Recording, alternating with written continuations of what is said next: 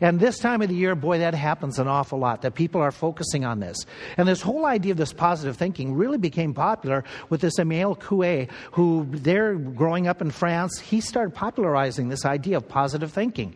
He said that if you would do some positive things mentally, you could even get yourself over bronchitis, ulcers, heart problems. You could think yourself into total well-being physically, not just emotionally. But you'd have to repeat a certain phrase. And the phrase you'd have to repeat 20 times in a row, 2 times a day, was this phrase. Every day in every way, I'm getting better and better. Every day in every way, I'm getting better and better. And if you say that to yourself often enough, frequent enough, you're going to change your entire life, was his whole idea. Now, you and I know that attitude is very important in sports.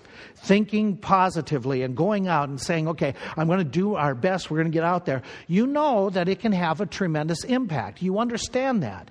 You understand. But if you don't have any talent and you're against somebody with great talent, you don't necessarily win your way into thinking positive, because I often wonder, well, if it's all about positive thinking, then why doesn't the Super Bowl end in a tie every year? Okay. Sales, there's this idea that's promoted that you got to think positive. And we understand that it has some impact, but sometimes it's going over the edge. In fact, we have preachers in every generation recently that are positive thinking preachers that make statements that they say, if you think positively, something good is going to happen to you today. Here's just a few of those positivity quotes that come from the preaching. And some are pretty cliche and pretty clever, was believe in yourself and your abilities. Let your hopes, not your hurt, shape you. If you cannot be positive, then be quiet. Now, there's a lot of truth to some of that. Okay? If you focus on being a blessing, you'll be blessed abundantly in all things. Do good things and good things will come your way. God wants us to prosper financially, to have plenty of money, to fulfill the destiny He has laid out for us. Is that true of everybody? You're saying that hasn't happened to me. Okay, then it must be you're not thinking positive enough. That you still have bills. It doesn't work that way. In fact, it doesn't work the way that Peale said, Christmas waves a magic wand over the world and everything is softer and more beautiful. Okay, is that the way Scripture says that the life really operates? Okay, that if we just think good thoughts, all of our problems are going to go away. Don't you wish? Okay. If that, think good thoughts and you'll never have any financial problems. You'll have the greatest marriage if you never think a negative thought about family. Okay, well, I understand there's some impact there. I understand that it has some influence. But from a Christian point of view, when we come to this season, and when we were away last week, we saw all kinds of Christmas programs in our favorite haunt. And there was this idea that just kept on coming up about Christmas and just so much hope and so much peace. And boy, if we just celebrate the Christmas season, the world will get better. Let's all drink a Coke and everything will become all right. Okay. The Bible doesn't necessarily say it goes that way. In fact, the story in Judges chapter 7, I find very interesting how God approaches positive thinking, or about thinking about how we can make such a difference. As I go through the story of Judges chapter 7, coming from a biblical point of view, here's what God is dealing with. God is dealing with Gideon in this story, and it is one of the clearest stories where God is saying, wait a minute, I don't want you to have self-confidence that turns into pride. I don't want you to be looking at your own abilities. You do that too much. And the whole gist of what happens in Judges 7 is God's trying to help Gideon and the Hebrews not to become overconfident in themselves, but rather to become totally confident in Him as their Lord and Master. Let me see if we can set up the story. And watch how interesting this is, how God deals with the Hebrews at this time of the year in their life that is really interesting. To get the setting, to understand, you got to go back with me a little bit. In Judges chapter 7, what has happened is the Jews are living during a period of time when they are in the promised land. They have also not obeyed God, and they have allowed a lot of the Canaanites to stay there. They were told to get them out. But they decided to leave them there, and they put some of them into subservience to them. And as a result, they became influenced instead of influential. And the Canaanites, we started getting them to go away from serving the Lord God. Part of that was because the Canaanite religion had a lot of drunkenness to it, had a lot of immorality to it, a lot of sexuality to it, and that became appealing. They were attracted to those types of things where they could party hardy on, the Friday night before and then go and do their Sabbath thing on Sabbath day. And so they had this draw towards the Canaanite religion, and they were drawing away from Jehovah worship. And so God started saying, okay, I've got to stop this. And he started sending in some marauders, and some of the Canaanites who had been put under subservience, they started rising up and rebelling against the Jews. And there's a cycle through the book of Judges, some 12 different of them, where there are the Canaanites putting the Jews under subservience and taking advantage of them. It's a God spank. It is God dealing with the Jews to see, hey, listen, you didn't deal with something that I told you to deal with, and it's going to come back and it's going to haunt you. And it was haunting them.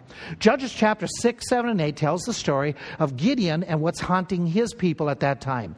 That is the Midianites. The Midianites are a group of anti-Jewish individuals who live outside the region where the Jews were. And they would come in every harvest season and they would ransack all the harvest. It's the 8th year that they've been doing this. And we begin in Judges chapter 7, where all of a sudden they come back, it's harvest season, they want to reap the crop. And they're going to come, they're going to invade, and we've read about some of their invasion in chapter 6, verse 33, that the Midianites, the Amalekites, and the children of the east were gathered together, went over and pitched in the valley of Jezreel. And it's the idea they're coming back, they're going to invade. But God has already spoken to Gideon and said, Gideon, you're going to be the one who's going to oppose these. And so he's got Gideon rallying some Jews to go into battle. But there are so many Midianites. In chapter 7, verse 12, it says how many Midianites, gives an idea. The Midianites and the Amalekites and all the children of the east lay along the valley of Jezreel like grasshoppers for a multitude, and their camels were without number as the sand by the seaside for the multitude. We're going to find out later it's 135,000 invaders. That's a big group. Gideon blows the bugle and says, come and join me. Jews, let's revolt. We've been put in bondage. We don't have many weapons, but you follow me. Well, God has already given him a reputation. He's got a nickname called Jerubbaal. That is a Baal fighter. Baal is the Canaanite god. And so he blows the trumpet, and the Jews come to him. A number of the patriotic Jews, they gathered to him for a battle. And so they're rallying, according to chapter 6, verse 34. He's blowing the trumpet. Some of the Jews are coming from verse 35 of chapter 6, Manasseh, as well as Asher, Zebulun, Naphtali. They're all sending some of their warriors to come and to stop the Midianite invasion. And it says in verse 1 of chapter 7, there Jerubbaal, who is Gideon, and all the people that were with him rose up early and pitched beside the well of Harod. Now they're going to face them in a battlefield. Here it's setting it up. So the host of the Midianites were on the north side of them by the hill of Morah in the valley. And so there they have 32,000 Jews have come. They're going to take on an army of 135,000 of the Midianites and Amalekites. Now, I remind you, the Midianites and Amalekites, they have weaponry. The Jews have farming implements. They are outnumbered basically 4-1.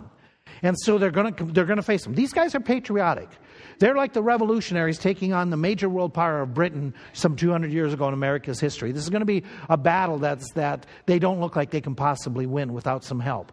And so they're rallying there, and they're getting set. But then, even though they're vastly outnumbered, chapter 7, verse 2 is an interesting phrase. God says to Gideon, and I don't know if you've seen this before, the Lord said to Gideon, the people that are with you are too many for me to give the Midianites into their hands. What do you mean? We're outnumbered 4-1. We have squirt guns, they have real guns. And you say we're overloaded. And God gives the reason why. Notice the next phrase. This is an interesting phrase in Scripture, where he says, you have too many soldiers for me to give you the Midianites in the battle, lest you say, what? You say it's all been by you. Lest Israel vaunt themselves against me, saying, we have saved ourselves. Lest you say that it's all about your positive approach. Lest you say it's all about what you have done. You've got too many. I've got to make this very clear to you that it's not you that will win this battle. And odds of 4-1, some of you are going to become too proud. And so I got to break that pride. I got to deal with it before it raises its ugly head. I've got to remove that self-confidence in 32,000 and I got to make you totally confident on me. And so what God does to reduce Israel and Gideon's pride, their self-confidence, he gives them a couple tests. He tests him. He says, Gideon, what I want you to do is I want you to whittle away the battle. I want you to get rid of a lot of these people. And I want you to give the people two different tests. Test number one is this. Test number one is faith. I want you to take only those who have unwavering faith at this moment. Now, what he does is he tells them, according to verse 3, he says, I want you, therefore, to go and proclaim in the ears of all of your troops, all 32,000 of your troops, saying, whosoever is fearful and afraid, let him return and depart early from Mount Gilead. Okay, now to understand this text, go with me to Deuteronomy. Go backwards into your Bible and go back a few passages, Deuteronomy chapter 20. Deuteronomy 20 was what Moses laid out couple generations before they moved into the land. And he gave them the formula that they were to use in determining who was to be enlisted in the army. Chapter 20, jump down into Deuteronomy chapter 20, verse 1. When you go out to battle against your enemies and see horses and chariots and a people more than you, don't be afraid. For the Lord your God is with you, which brought you out of the land of Egypt. And it shall be, when you come nigh unto the battle, that the priest shall approach and speak unto you, and say, Hear, O Israel, you approach this day unto the battle against your enemies. Let not your hearts faint, fear not, do not tremble, neither be ye afraid because of them. For the Lord your God is he that goes with you to fight for you against your enemies, to save you. And go down to verse 8. The officers shall speak further unto the people, and shall say, Whatever man is here that is fearful and faint-hearted, let him go and return unto his house, lest his brethren's heart faint as well as his own heart. So God had already told them that if somebody's going into battle and they don't have faith, they don't have confidence in how I'm going to give the enemy to you, then they shouldn't be here unless they become an influence for the negative for other people. So I want them to go. And so Gideon does exactly what God had said in Deuteronomy, and what God had told him, again, repeats in Judges 7. And he stands up before the troops and he says, hey, listen, if you're afraid of what's going to happen, go home. And a few of the people go home. Okay, now read the next verse in Judges chapter 7. Okay, we've read down to verse 3. He gives you a number of how many of the people say, or at the end of verse 3, he gives you an idea of how many of the people say, well, if I'm getting a ticket to be able to go home, I'm taking the ticket, and they go home. It's just a few. Right? What's it say in your Bible? Okay, 22,000 leave out of 32,000. You know, you had odds that were 4-1, that you were outnumbered. Now the odds are basically, 1 to 13. It's just gotten much worse from people's point of view. And so God's whittling down their confidence and saying, I don't want you to be thinking it's about you, it's about you, it's about you. Look at what we can do. He says, and I'm afraid you're going to do that. Therefore, I'm going to take away from you. I'm going to whittle away from you so that you have more confidence in me than you do in yourself. And I don't want you to become proud of what you can do. I want you to be dependent upon what I will do. And so he gives them the test. And this test ends up that basically they are really outnumbered at this point. And then he gives them another test. He gives them a test called focus. He says, okay, here's what we want to do. We want to see which one of you are really going to be focused here. You have faith. We got 10,000 of you. Now I want to say who's focused. And the Lord came, it says, in verse 4, it says, and the Lord said unto Gideon. Now, right there I put in my Bible, I wouldn't want to talk to God anymore. If I were Gideon, I wouldn't want this conversation. Every time he talks to God, it gets worse in his thinking. Okay, it gets, God diminishes his number, takes away. And the Lord God says to him, he said, too many people. It's 13-1, 14-1. You got too many. You're going to become proud if I let you win this battle. Bring them down to the water, and I'm going to try them. I'm going to test them.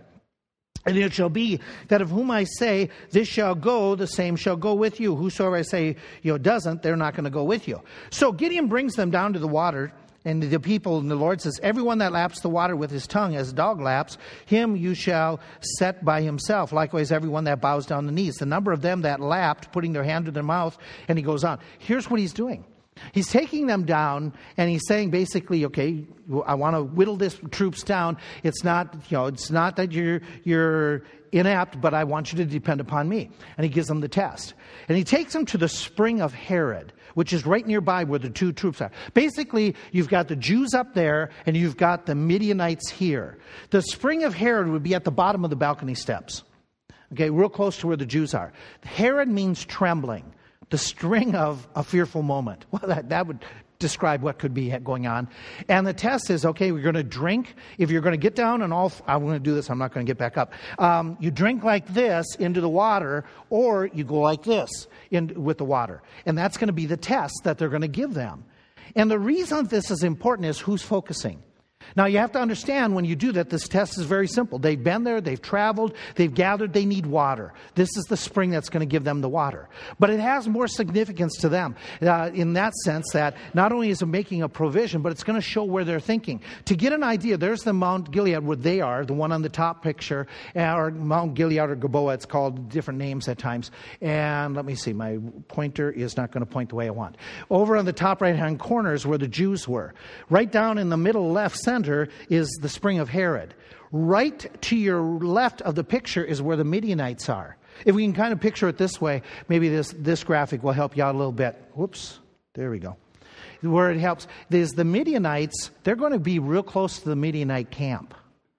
So he's taking them down into the plain where the Midianites, who know that troops have left, who know the Jews are there, who know that they're depleted, they're going to see this number go down, and they're going to be within stone's tossing distance from the Midianite camp. So if you're going to go close to the enemy and you're going to be preparing for battle, what should you be looking out for? The enemy. So he's having them basically saying those who are alert and observant, as opposed to those who are so famished, they want the water that they don't care. They're just satisfying their heart's desire, their belly's desire. And so he wants to see who's focused, who's being aware in case there's an ambush, if there's an attack, who's being ready, who's being really fervent about this battle. And so they do the test, and it ends up that the Midianites, who are watching everything that's happening, they basically end up with a number of 300 men. When it's all said and done, they got 300 men. Now, can we pause for just a moment and make a couple observations? God knows the Jews have a tendency towards pride. God knows that that if he lets them go into battle with all 32,000, they're going to say, we did something phenomenal. And so he doesn't want that to happen. God often knows our sinful tendencies. He often knows where we can become proud. And he is often trying to help us to avoid that, to overcome those tendencies, even by putting things into our life, taking things out of our life that will help us to become more dependent upon him. This is exactly what happened in 2 Corinthians chapter 12. In 2 Corinthians chapter 12, a passage that many of you know, where he says, my grace is sufficient, that, when I am weak, then am I strong. You have to understand the full context. It starts off in the chapter that Paul is saying, I knew of a man who passed away and went to heaven. Most of us think it's Paul. And he says that he saw heaven, but he won't share what he saw because they are things beyond description and beyond our ability to describe. And he said, because if I had that was me with that experience, and because I am writing down revelation and God is using me to record Scripture, I have to be careful that I'm given to pride. That I am saying, look at what I have done for God. Look at how God is using me. So God gave me a thorn in the flesh. He took away my full physical, complete health, so that instead of becoming proud, I would become humble. I would learn to depend upon him more and more. That I would say that there is a glitch in what I'm doing. There's a problem with that I have. That I can't serve, I can't work the way I normally worked. And I have to become more dependent upon him for strength. More dependent upon him for ability. More dependent upon him for wisdom. So God gave me this thorn in the flesh. He allowed Satan to bring it into my life. And as a result, I prayed 3 times that it would be removed. But God, knowing my tendencies, God didn't take it away. He let this trial in my life so that I would become not self-confident, but more confident in him. And that's exactly what's happening with the Jews. God is saying that I'm not going to let you go into battle with 32,000 because I think you're going to be overconfident. I know you will be. And even if you had 10,000, you would still be overconfident. So I'm going to take you to a real weak moment in a battle scene. I'm going to take you down to a number where you only end up basically having 300. And then you'll be totally dependent upon me, and you won't be dependent upon yourself. Now, here's the fact. You and I can never be too small for God to use us, but we can be too big. We can be too big in our own eyes to be used by God. And so God at times allows trials. God at times allows situations to bring us to the point that we don't focus on our abilities. We don't focus on our successes, but we become more dependent upon Him. Oh, you have story after story that relates this idea of not becoming proud, not becoming haughty, not becoming full of self. King Canute was one of the early kings historically, who would be preceding all the different round tables and King Arthur. He was there in that region over Norway, Great Britain, and some of those North Sea countries. And as he was ruling over them, he has himself surrounded in court like most politicians, even in modern day. They end up with people who are right around them telling them how great they are, how wonderful they are. And King Canute had a lot of these people. And so they were his courtiers who would come and trying to get his attention, trying to get his favors, would talk about how powerful he is. And you are so powerful that some of them started saying, King Canute, you are such an excellent king. You are so powerful. We know that if you went to the seaside and you said to the tide, stop, it would listen to you because you're so awesome. So he had his throne carried down by the tide. He had to put into the water, and he stood up before them all and he announced, the seas were to stop, no more tide. And as it kept on coming, he turned and he said, there's only one, and only one who is mighty enough to control nature. And that is God. I am not a God. I am a man. He had a right for somebody with his authority and his rule that he didn't let that success, that power go to his head, but he maintained an attitude of humility. There's in a museum in Germany, in Bonn, Germany, there's a museum where they have Beethoven's, one of his pianos he used. And not too long ago, there was a bit ago, but in the story goes that there was a gal coming from America who was visiting, and she was a piano teacher, and she was a good pianist. And she bribed one of the guards there to let her play the piano for a little bit. Just a few minutes, but so she could say she played the same piano Beethoven did. She bribed the guard and she played her little piece, and she walked back, and she's so happy with herself that she was able to show her skills to the others on Beethoven's piano. And she made comment to the guard. She said to him, she says, isn't it true that most everybody who comes through, all the famous pianists, they've probably played like I just did? And the guard said, absolutely not. He said, in fact, most of them have the same attitude that Paderewski, who was just here a few weeks ago, he had. The curator of the museum offered to let him sit down and play. And his response is, I'm not good enough to touch Beethoven's piano. Most of us are like that American. We're very self-confident because of what abilities we have. And we become oriented towards lifting ourselves up, wanting to be noticed, wanting to have the recognition, wanting to have people laud us and applaud us. And if they don't, we're going to go elsewhere, find another church. We're going to, leave, break off some family fellowships if the rest of the family doesn't notice how great we are. Humility is an attitude that we really need to strive towards. The problem is, about the time we think we have humility, we've just become proud. But being a mindset that says it's not us. It's not about my ability or your ability. It's not how great we are. It's about humbly being used. I read a story that I just found phenomenal. D.L. Moody, which is a hero to most of us who are born again because of his impact in America 100 years ago plus, and how he preached the word. He became so famous that he started this Northfield Bible Conference up in Massachusetts area, New England area. He started it, and people from around the country would come for this 2-3 weeks that he would be there, and he would speak, and he would do a lot of training. Well, the second or third year that he did it, there was a number of preachers that came from Europe. that came as a group because they wanted to sit under the great D.L. Moody to hear about how it's done in a church and how to do ministry. And he was becoming heroic on both sides of the Atlantic as far as his service for the Lord. But he didn't let it go to his head.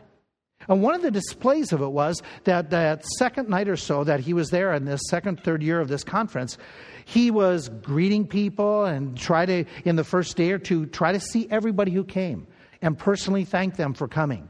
He would do that at mealtime. And then in the evenings, as people went to the different rooms in the dormitory, he would go to the rooms and try to engage the people and talk with them.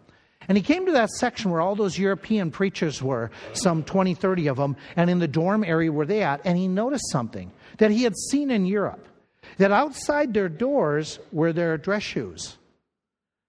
And he totally forgot that in their culture, they would leave the dress shoes outside the door so that one of the household servants would be able to polish the shoes during the night. And it was very customary at that time in Europe that would be the case. And Moody thought, I never prepared for that. These people, this is something they expect and it's something important to them. So he went and talked to some of his students that were there at the conference. And he mentioned that there's a number of preachers up there and they put their shoes out and they're expecting, and sure it'd be nice that somebody would polish their shoes. Hint, hint, hint. And none of the students took up the hint. Yeah. Their response was, how could they think that highly of themselves? How could they think that? And he tried to explain it wasn't that they were thinking proud of themselves, it was their culture. It was normal for them. So the story goes, which by the way, Moody never shared, but the person who found Moody in the middle of the night doing this, they shared. That Mr. Moody went back and gathered up all the shoes, marking where they belonged. And he went to a private little room and he started polishing everybody's shoes. This friend of his came by and saw a light and entered in and talked with him and found this preacher friend, found him and gave him a hand. And they polished shoes for hours and then put the shoes back. Moody never said a word. Nobody ever commented on it. But his humility made an impact when the story came out later and later. That somebody who was the host, the great Moody, would humble himself. That's the attitude we're supposed to have. An attitude of not being lauded, not being praised, not thinking it's about us, but rather we're supposed to be thinking, you know what? It's all about God. It's all about God and serving God in a way that pleases Him. And so God in Judges 7 is saying, I want to break down your pride, Gideon. I want to diminish this. I want to whittle this down that you're not thinking you're something amazing and something awesome. And the people rallied to you and 32,000 came and boy, you're something special. I want you to realize that though you are special in my eyes, it's me. It's me you need to rely upon. And so he tells them, break it down. And he breaks down the self-confidence like he told him. And then he says, okay, you need to trust. You need to trust me. You're down to 300 people. Then watch what happens. 300 people are left. And we read by verse 7. The Lord said to Gideon, by the 300 men that have left, I will save you and deliver Midianites into your hand. Let all the other people go every man to his place. So it talks about, they're getting ready for the battle. But look it down in verse 9. It came to pass the same night that the Lord said to him, Gideon, arise, get you down unto the host. I have delivered them. Okay, you're going to win. You're going to win. But if you still have some apprehensions here, here's God's grace and God's kindness and patience to Gideon. Go down with Purah, your servant, to the host. And you're going to hear what they shall say. That's the host of Midianites. Remember, their camps are real close to each other. And afterwards, your hand shall be strengthened to go into battle, to go down unto the host. So Gideon went down with Purah his servant unto the outside of the armed men that were in the host. And the Midianites and the Amalekites and all the children of the host of the east, they lay as the grasshoppers for the multitude. And when Gideon was come, verse 13, behold, there's a man that told a dream unto his fellow soldier and said, hey, I dreamed a dream. And there's this cake of barley bread. Barley bread is the most poor man's bread, cheapest bread. It's kind of, the crust, if you would. The piece that nobody, particularly wants. And he says, the cake of barley bread, it tumbled into the host of the Midianites in this dream. And it came unto a tent, and it flattened the tent and overturned it, that the tent lay upside down. His fellow soldiers said, "This is nothing else save the sword of Gideon, the son of Joash, the man of Israel. For into his hand has God delivered Midian and all the hosts." And it was so when Gideon heard the telling of the dream and the interpretation that Gideon is built up. How does God build up our confidence in him? One is through prophecy. He lets Gideon hear about this whole dream, this dream that is understood as being a revelation from God, a vision from God, a dream from God that reassures Gideon, that says, you're going to win. You're a humble piece of bread. You're something that's poor. You don't have much, but it's going to wipe out this vast army that is so secure and so confident that they're in their tents. They don't have walls around their camp. The thing just rolls right through and flattens the tent. And so he hears this, and God gives this revelation through a dream to one of the Midianite soldiers, and he gives the interpretation. And Gideon overhears all this, and he's able to say, wow, God is at work here right now. And even the Midianites know that. They're saying that God is so powerful and God is so awesome that we're going to win this battle. But not only is it done through prophecy, that God used revelation to bolster his faith, but I want you to see something else. He used providence. He used the idea of watch how God just was working. That Gideon so quickly could understand God's hand in all this, that all of a sudden, Gideon comes, and think this through. Gideon had to come to the right place at the right time, at that very moment, to hear what was going on in the Midianite camp. So God in providence gives him safety to get this close. Earshot. To hear two soldiers talking about a dream. He gets there to the exact spot where there's going to be these two guys talking. He gets there at the exact time when they're talking about it. God is there he sees God giving the interpretation. All this is happening. That makes it very clear. God is working. God is working. God is doing something. And then he hears about divine fear in the camp of Gideon. I mean, who's afraid of, what army of 135,000 is afraid of 300? Go explain that. They've been doing this for 8 years. They're not afraid of the Israelites. They aren't afraid of the people. They've been attacking and attacking and attacking for all this time. But now, something has changed. They have a rampaging epidemic going through their camp. It's not dysentery, it is fear. Fear that is invading the Midianites. Where did that come from? How did they get that? God is at work. And Gideon can stand back as he's going back and saying, wow, God is moving. God has said it's going to happen. God's told me it's going to happen. And this battle, here's where the bottom line comes. Gideon is putting it all together to realize this battle is God's battle. This isn't me. This is the greatness of God. It's not about how many I have. It's not about what I have done before. This is God working. And what does he do in response to that? When he realizes this is God. This is a God thing that's going on. He does two things. Did you see it? Did you see it in the last verse that we stopped at?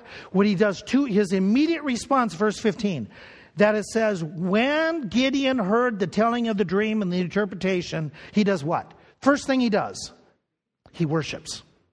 First thing he does, he pauses, he praises. He gives God the glory. Then he returns to the camp of the host of Israel, and look at the word he says. It's done. The battle's over. He uses past tense. The battle hasn't taken place, but in his mind and God's mind, it's done. We've won.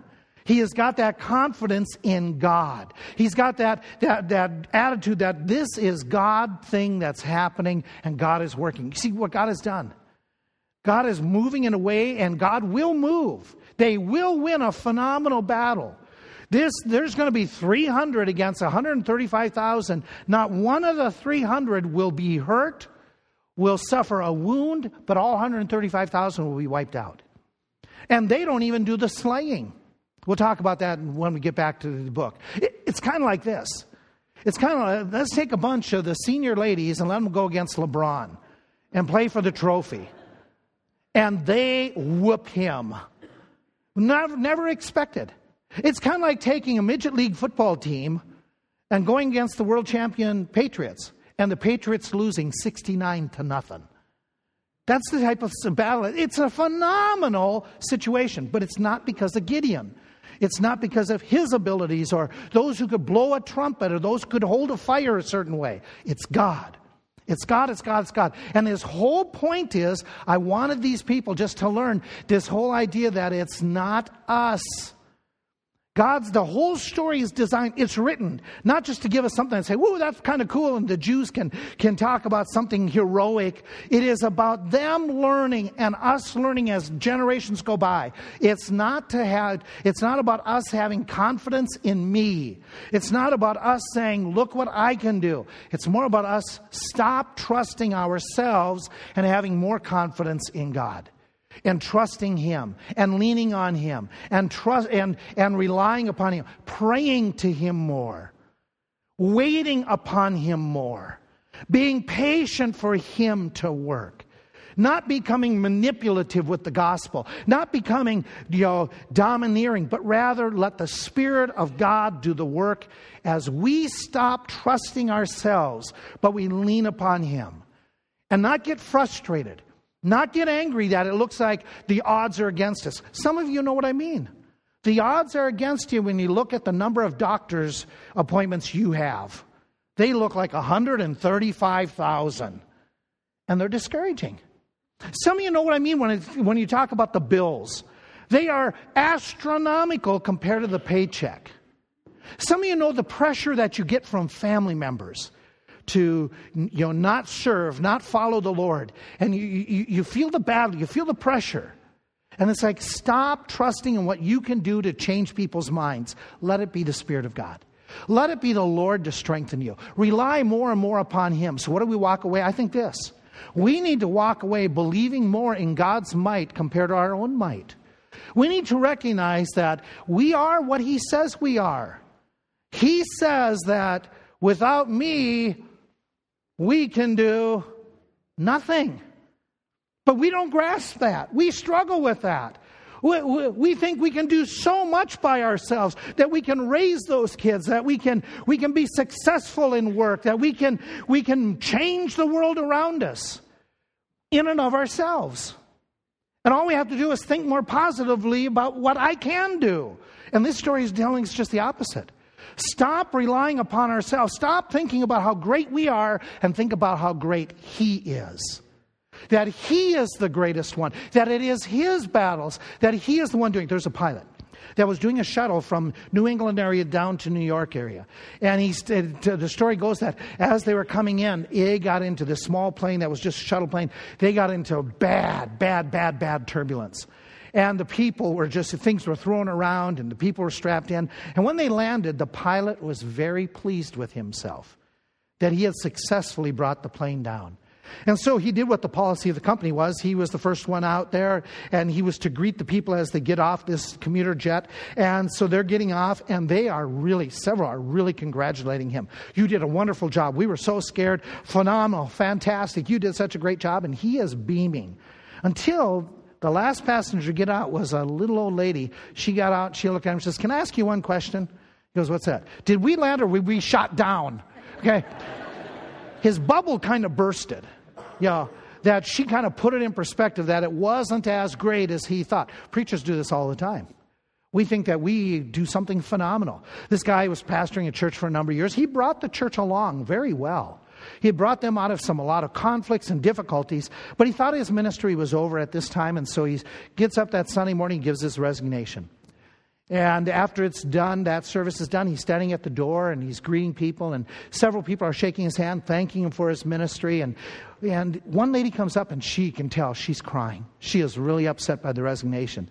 And she says, "I can't believe you're resigning. I can't believe it. This is terrible." He says, "It's not that terrible." He said, "Don't worry. God will bring the right man, and the church will be blessed, and things are going to get so much better. God is going to work." And she says, "I know, that's what upsets me." He goes, "What do you mean?" She says, "That's what they said with the last 3 pastors, and look, it just gets worse." So his bubble was broken. It happens all the time. That you and I think that we are something really good. Do you know what God says about us? Now, if you're visiting for the first time, I don't mean to be so negative, but I want to be very forward with you and very honest with you. God says that I'm a sinner, and so are you. God's word says that all have sinned and come short of the glory of God, the expectation of God, the standard of God. The standard of God to get into heaven is perfection. And none of us are perfect. We all fall real short. Now, some of us are way down here. Some of you are better than most of us. But we all fall short. But in our flesh, we think we're great. We can get to heaven because I'm good, I'm this, I'm that. I'm good looking, got money, learned the books of the Bible. I go to church, I was baptized. And we think it's all about us. It's not about us to get to heaven. Jesus said very simply, I am the way, the truth, and the life. No man comes unto the Father, but it's Him. But we've got this so turned around that we're something special, that I can make my way into heaven. No. We've got to come to the point that realize that even when it comes to our eternal destiny, it's not us, it's God. It's not about what you and I do, it's about what He has done at Calvary. When He cried out, it is finished, the debt is paid. You need to believe upon Him. You need to be born again. Unless a man be born again, he cannot see the kingdom of God. Except a man be born again, he cannot enter into the kingdom of God. You need to be born again. And just like the infant who's birthed physically, who does nothing, the mother does all the painting and the agony and the laboring. You and I become the recipient of eternal life when we finally say, let you, God, you've done the work, you've done the painting, you've done the laboring. I want the life that you can give me. Please forgive me of my sins. I repent of them and give me eternal life. And whosoever shall call upon the name of the Lord shall be saved. But it's coming to a point where we stop believing in our own selves and we trust in God's might. We need to do number 2. We need to believe that God's mission that He has given us is the most important thing that we have to do. Too often, we think that our mission, our activity, and He is saying to Gideon, the most important thing you can do right now is what I'm telling you to do. For you and me, it's a different mission than going out and fighting the Midianites. But for you and me, it's sharing the gospel. It's getting the missions out. It's teaching the Word of God. It's training the kids. It's discipling others. It's building churches. It is being charitable. It is doing the things that God says are the most important thing. It's realizing that Jesus, as He preached, and He said to His disciples who were so concerned about food and about shelter for the night, that they go off and when they come back, they see Jesus ministering the Word of God. And they say, Jesus, what were you doing? Well, I was sharing the Word of God with somebody, this woman, by the well. I was sharing the Word of God with them. And they said, well, that's okay, you're done now. Here, let's eat. And He says, no. My meat is to do the will of my Father. And He said, that's where my fulfillment is. Is that the way it is with you? In the busyness of the Christmas season, is the fulfilling part of your life doing these things? Or is it gift buying? Is it the decorating of the tree? And those things aren't evil, but they often can easily draw us away from the important task and mission that God has given us. The mission to give out the gospel. That we need to rally together and say, let's get that gospel out. Next weekend, let's get the gospel out. Whether you're in the program called reenactment or not, you can be a part of it. Praying, inviting, contributing to say, let's get the gospel out to this community. There are people who will not darken the door of a church for a regular service, but they'll come to something like that, and we say, this is the mission. This is the reason that we celebrate Christmas, is giving out the message of Jesus Christ. That's the purpose. It's not just to get some days off school or get a Christmas bonus check. It's about sharing our faith in our beloved Savior. That's our mission. There's something else I think we should walk away with. We need to believe in God's ministering around and through us. That we need to be like a Gideon that looks around and say, providentially, what's going on around me? What is God setting us up to do? What is God saying? He says He's going to give us the Midianites in battle, and Gideon walks away and says, it's true, He's really going to do it. What has God promised you? There's a mom who is struggling with the promises of God. Her little kid is going off to school for the first time, and she's saying, okay, you need to go to first grade. I can walk you to school each day because they won't ride the bus, and because the distance. And the little boy, he is not going to be caught dead walking to school with his mom. That is not for big kids to have mom take him to school. You understand that, parents? That, this little boy, he's big. He's in first grade. And so this little boy is saying, Mom, I don't want you walking, but she doesn't know what to do. She is really flustered. So she's telling him, okay, you can walk with your friend, who that really cheers her up. His friend is in first grade too. So she's still struggling with it, but she's going to let him go and start the walk. And so she thinks, okay, I need to calm myself down, and I'm getting him flustered. So the first couple, 2, 3, 4, 5 days, she's quoting a passage of Scripture as she's getting him, buttoned up and ready to walk out the door.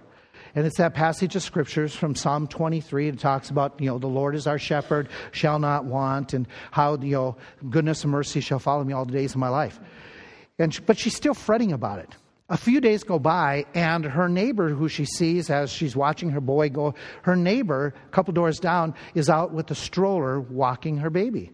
And the neighbor stops and sees mom still in tears, and they talk a little bit, and finds out that the neighbor every day walks around the neighborhood and passes the school about the same time. So the neighbor says, listen, I'll follow at a distance and just keep an eye on him. And I'll just watch your little boy, but I'll keep my distance. And I go this every day, And so now the arrangement's in place. A few more days go by, and the two little boys are walking to school that one morning, and as they're walking to school, the one little boy says, hey, did you notice that lady following us? And he goes, yeah. He says, she kind of creeps me out. And he goes, no, I know her. Well, how do you know her? Well, she's a neighbor. Her name is Mrs. Goodnest. And her baby's name is Marcy. He says, well, how do you know them? He says, my mom talks about them every morning. Surely goodness and mercy shall follow you me all the days of my life. That's Shirley Goodnest and her daughter Marcy. And then he added, according to what my mom says, I better get used to it, because they're going to follow me every day of my entire life. Can I throw something at you with that in mind? God is following you every day. God is following you every day. He is doing what He says. He will never leave you nor forsake you. He wants to minister through you. He wants to be working in you. He is always around. This Lord that we love and that we come to worship this morning, He's working around your life. He wants you to be an impact in people. Just look around on the individuals He's placed in your life that you can have an influence in, that you could make a difference in their life, that you could reach for Christ and get them on fire for the Lord. God is working in and through you. We have these pokers for those of you who have wood burners at home. Okay? They make, good pokers if you want to irritate somebody. But that's not the design for them. There's basically, get in there and move that wood around. You know what's interesting about these pokers? That most of the time it's just kind of putting in and moving around the coals or, the wood, and we take it out. And it's a little bit warm. But if we leave this poker in that fire for a while, isn't it true that the fire gets into the poker? The poker starts becoming really hot, sometimes red hot. And now that poker, if you were to take it somewhere else, it can ignite something. And it can be influential that way. But it doesn't get red hot until it gets the fire in it. You know what happens to most of us? This is what we do typically on Sunday in our Christian life. We poke around a little bit with church. Maybe we poke around a little bit with our Bible. But we never leave ourselves really close to Christ, where the fire of Christ gets in our heart. And He all of a sudden really gets us fired up, where then we can turn around and we can ignite the world around us.